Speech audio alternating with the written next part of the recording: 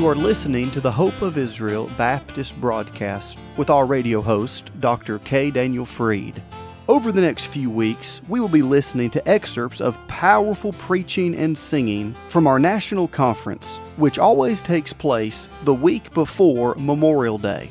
We pray that these live recordings will be a blessing and a help to you as you seek truth and a closer walk with God in these days of uncertainty. And now, here is our broadcast for today. And so during this Passover, as they're getting ready for it, they start going through and preparing their home, literally going through and starting to get what they call chametz. And the word chametz in Hebrew is the word for leaven. And now leaven is any products that contains yeast within it.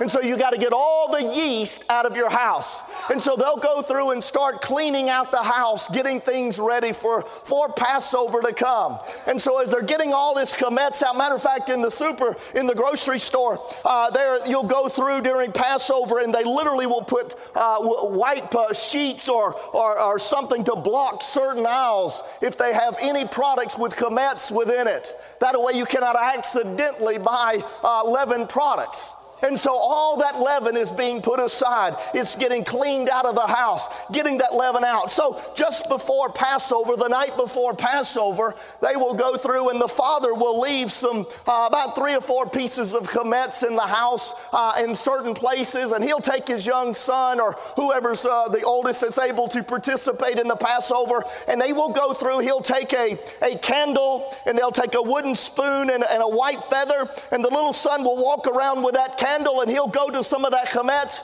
and he'll say, "Look, Abba," he said, "here's some chametz." He'll shine that light on that chametz. And that father will take that wooden spoon and that white feather. He'll take that white feather and he'll take it and sweep that chametz onto that wooden spoon. He'll go around and the son will find some more chametz. He'll say, "Look, Abba, here's some more chametz." And the father will take that white feather and take that chametz and put it on that wooden spoon. They'll put it in a white cloth and they'll take it out. They'll pronounce a blessing on it. The next day they'll go out and they'll burn the chametz outside their house.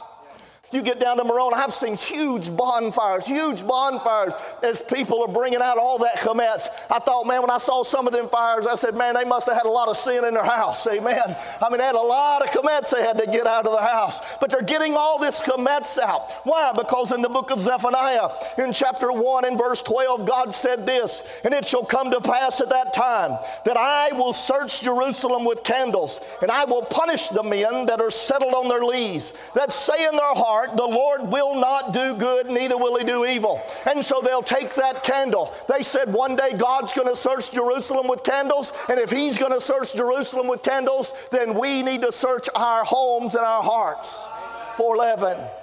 And so they have the search for the chametz. One rabbi said it this way: as long as there is chametz in our home, then there's leaven in our hearts.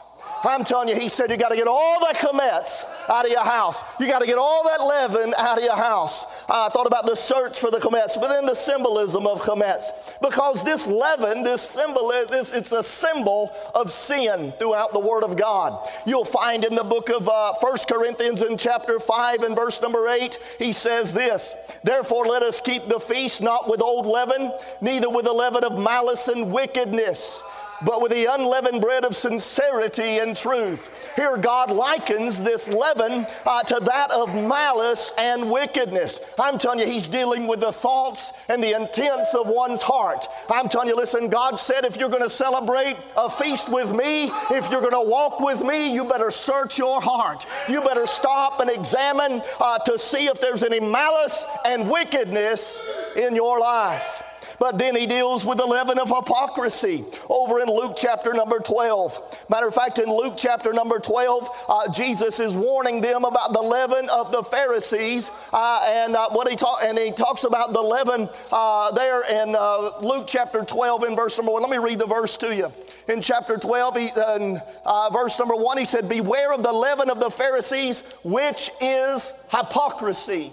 And so he warned about the hypocrisy of these Pharisees. Matter of fact, in chapter number 11, he goes through an extensive detail of all the hypocrisy acts that these Pharisees are doing. He said there in verse 44, "Woe unto you, scribes and Pharisees, hypocrites, for ye are as graves which appear not, and the men that walk over them are not aware of them." He talks about in verse 47, "Woe unto you, for ye build the sepulchres of the prophets, and your fathers killed them. Truly you bear witness that you allow the deeds of your father, for they indeed killed them, and you build their sepulchres." I'm telling you, they would go through and build these tombs up and dedicate them to certain prophets, and they would exalt them. But I'm telling you, it was this very crowd's forefathers that put them to death. I'm telling you, listen, they may put on a religious show, they may look right, they may act right, but I'm telling you, there's wickedness in their hearts.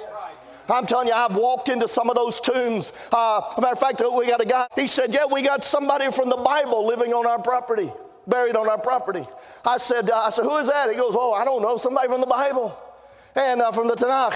And so I get over there, got a huge olive orchard there in Gush Kalav, and his family owns it. And I walk over there and it says, "Nevi'im Yoel," the prophet Joel. I mean, you got the prophet Joel buried on your property. I thought, oh, that's pretty amazing. Now, it's not saying it's the prophet Joel, because what the rabbis would do is they would find a tomb that dates back to that era, and they would say, oh, Joel was up in this area. It must be the prophet Joel's tomb. And so they would designate it. And you walk in there, and it's whited inside it just as he describes. And I'm telling you, they'll go inside. There's prayer books, and there's bookshelves in there. They'll go in, and they'll take prayer books, and they start praying to these dead prophets. They pray to these dead rabbis, asking them to bless their homes and to bless their children. You say they don't do that. Oh, friend, I'm telling you, they'll do it. And I'm telling you, they'll do it by the hundreds. They'll gather at some of these tombs, and you'll hear them wailing and wailing. Matter of fact, Rabbi Yochanan, or Bar Yochai that was down the road,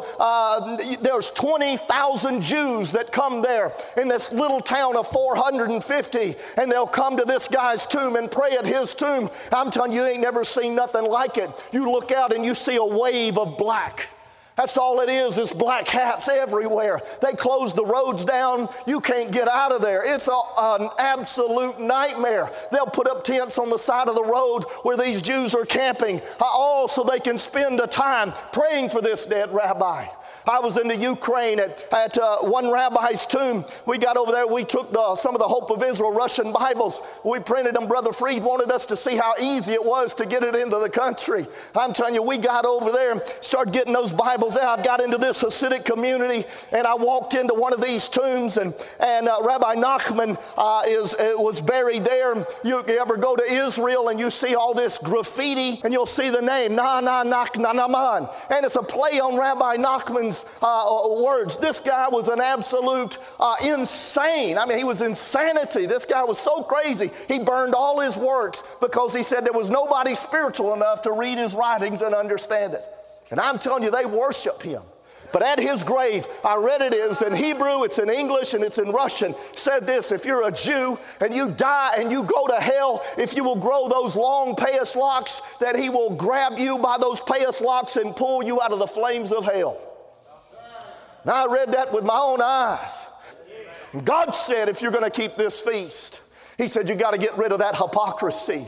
You got to get all that hypocrisy out. Why? Because it's leaven. God said, I can't fellowship with you if you got hypocrisy in your life. If you got leaven in your heart, you got to get that leaven out of your heart. He talks about the leaven of malice and wickedness. He talks about the leaven of hypocrisy. He talked about the leaven of false doctrine in the book of Galatians in chapter 5. I'm telling you, he warned us about studying the Word of God, rightly dividing the Word of truth. But I'm telling you, there's leaven of doctrine that will creep in. And I'm telling you, it'll defile a church. It will destroy a church. I'm telling you, that's why we got to stick to the truth of the Word of God. That's why we got to stand up and preach the Word of God. That's why when false doctrine starts creeping in, you better deal with it. Brother Wheeler was talking about that Stephen Anderson the other day. I'm telling you, that guy's caused more damage among Baptist churches than I believe anybody else. Had a pastor call me and told me, he said, man, I got people in my church watching his videos, and he said, I don't know how to deal with it. I had to write a paper for him just to refute all these crazy nonsense that this guy's doing. I'm telling you, listen, if we'll just learn to read our Bibles, study our Bibles, and see what the Word of God has to say and deal with it when it comes up. Leaven of false doctrine. There's the leaven of Herod. Mark chapter number 8. Mark chapter number 8, it speaks about the leaven of Herod. You see from verse number 1 all the way to verse number 9 of Mark chapter 8, Jesus just healed or just fed the 4,000. And all of a sudden, the Pharisees rise up and they say, if thou be the Christ, show us a sign. Well, I think he just did. He just did. Jesus said, ain't no sign going to be given to you but the sign of the prophet Jonah. And he said, what is that? He said, you want a sign? I'll give you a sign. He said, you just wait. 3 days and 3 nights, I'll be in the heart of the earth. You want a sign? It's going to be my death, burial, and resurrection. He said, you can look at the sun, you can look at everything else, but I'm telling you, if you want a sign, it's going to be my resurrection. It was so bad the disciples missed it. They forgot he said it, but I'm telling you, them Pharisees remembered it, because when Jesus was in that tomb, they said, oh, he said that on that third day he was going to rise again. I tell you, it's bad. Those that were closest to him missed it, and those that were so against him saw exactly what he was saying. I'm telling you, the leaven of Herod. What is that? I'm telling you, listen, that's a life looking, not living by faith and trusting in God. There's the leaven of Herod. There's the leaven of the Pharisees, as it's mentioned already. It's mentioned again in Matthew 16 in verse number 6, which is that of unbelief. But unleavened bread speaks about a holy walk. Because as a child of God, we come to Passover. We get redeemed by the blood of the Lamb. And what's that next step? We got to get the leaven out. We walk with God. It speaks about a holy walk with God. It speaks about a walk a life that is separated unto God. And that's why God called it Mikre Kadosh. Kadosh is the word for holy.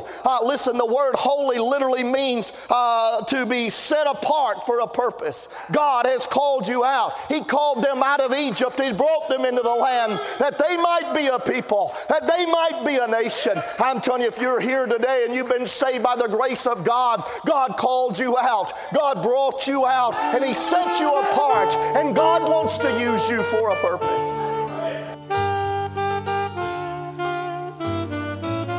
You have been listening to the Hope of Israel Baptist broadcast with Dr. K. Daniel Freed, and we pray that today's program has been an encouragement to you. If it has, please contact us and let us know you're listening. If you are of Jewish descent and would like to know more about the new covenant prophesied in the book of Jeremiah chapter 31, or maybe you're curious as to why true Bible-believing Christians have always supported Israel, please contact us. As a token of our love and appreciation, we would like to give you a beautifully bound Hebrew-English New Covenant referred to as the New Testament. This Prophecy Edition Bible will be a great addition to your library, and it will help you understand why those who believe in Yeshua HaMashiach, the Lord Jesus Christ, have always loved, supported, and prayed for Israel. Now, if you're writing to let us know you're listening, or if you're requesting one of these beautiful Hebrew-English New Covenants, you may do so by going to our website, www.hopeofisrael.net. That's hopeofisrael.net. You can also write to us at P.O. Box 1700, Powder Springs, Georgia 30127. Once again, that's P.O. Box 1700, Powder Springs, Georgia 30127.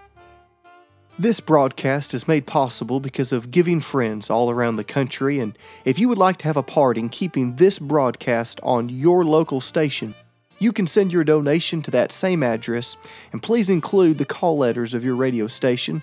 That address, once again, is P.O. Box 1700, Powder Springs, Georgia 30127. You can also give by going to the website www.hopeofisrael.net. That is hopeofisrael.net. You have been listening to the Hope of Israel Baptist broadcast with Dr. K. Daniel Freed. Please tune in again at this same time as we stand with Israel and proclaim truth from God's precious Word.